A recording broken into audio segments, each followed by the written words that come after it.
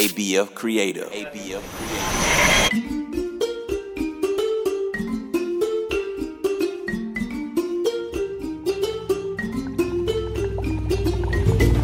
Hello, my little ones. My name is Miss Jojo, and you're listening to African Folk Tales. Hop inside my magical jeep with me as we explore African lands where animals talk and people fly. Are you ready? Get in! Make sure your seatbelt is on. The only thing we want to let loose is your imagination. Let's set the destination for our next story. Here we go! Hang on!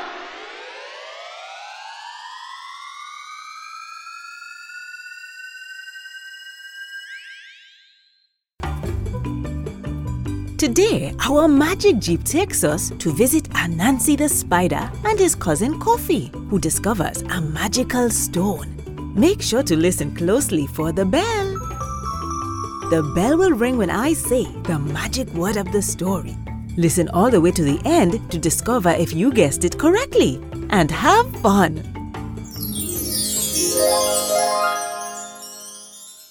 In a land far, far away, the people found themselves hungry. Their farms hadn't produced enough food during the summer, and so they looked very sick. But unlike the others, only one family looked healthy, and this was the family of Anansi's cousin, Kofi. Anansi was confused by this. He was sure that his cousin was getting food in some sneaky way. And so, he was determined to figure out the secret. What Anansi had yet to discover was that while hunting one morning, Kofi somehow stumbled upon a magical stone in the middle of the forest. It ground flour all by itself, and right beside the stone, there was a stream, but not filled with water like most. No, this stream was made of delicious golden honey. Kofi was delighted. He sat down and had a good meal. Not being a greedy man, he took away with him only enough for his family's needs and left the rest behind. Each morning, he returned to the stone and got enough food for that day. That was how his family kept healthy.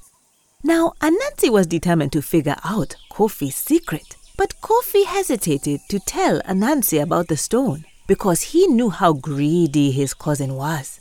Anansi would only take and take and take. But sneaky Anansi the spider wore his cousin down with all the nagging. Each day he would say, "Kofi, show me where the food is. What is your secret? Tell me. Anansi ended up bothering Kofi with so many questions that finally he promised to share his secret. "Fine," Kofi said. "We will go tomorrow morning when everyone has gone to work." But Anansi was too impatient to wait. In the middle of the night, he told his children to get up. "Pretend to be villagers leaving for work by banging pots and pans," he told them. And so Anansi's children made lots of noise, crushing and clanging pots as they pleased. Anansi then ran to wake up his cousin. "Kofi, quick, it's time to get up," said Anansi. But Kofi knew better. In a sleepy voice, Kofi said, "You cannot trick me, Anansi. Oh, go back to sleep. We will leave when the villagers start cleaning." And he rolled back over. Once Kofi was asleep again, Anansi the spider made his children grab brooms and they began to sweep very noisily. Anansi woke Kofi once again. Get up! It's time we start heading out," said Anansi.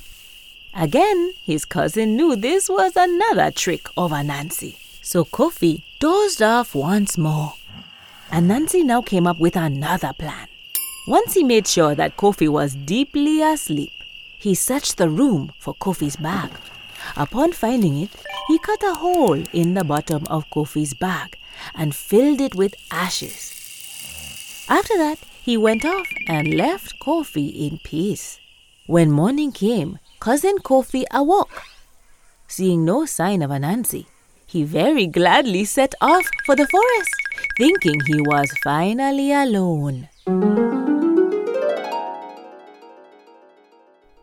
Do you think Anansi had one last trick up his sleeve?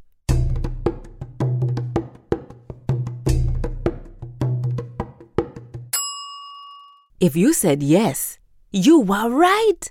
Anansi secretly hid from Kofi and followed him into the forest.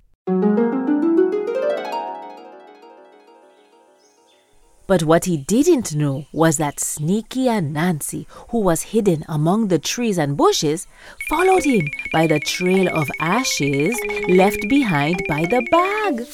Kofi didn't realize he had been followed until he was seated by the magical stone. Anansi popped up out of thin air and waved his arms. Aha! He said joyously. I have discovered your secret, cousin. Now I know how your tummies have been kept full despite our lack of crops this year. Shh! Replied Kofi in a low voice. You must not shout here. Sit down quietly and eat. The cousins enjoyed a good meal together. Once they finished, Kofi filled his bag with enough food to feed his family. But greedy Anansi had other plans. No, cried Anansi. I'm going to take the stone. Kofi was alarmed. You cannot. Cousin, this stone must not be used in a greedy way. But Anansi merely laughed at him. Pa, said Anansi. I do as I want. And so Anansi the spider put the magical stone on his head and set out for the village. It was then that the stone spoke. Spider, put me down, said the stone.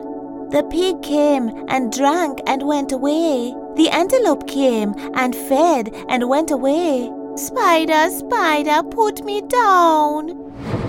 Spider, however, refused to listen. He carried the stone from village to village, selling flour, until his bag was full of money. He then set out for home. Having finally reached his hut, he was now feeling very tired from his travels. So Anansi went to put the stone down. But to his great surprise, the stone refused to be moved from his head. It was stuck there. And no matter how hard Anansi tried tugging it off or shaking his head, the stone would not budge. The weight of it soon grew too much for Anansi. He fell to the floor, and the stone's magic transformed him into little pieces. That is why we often find tiny spiders gathered together under large stones.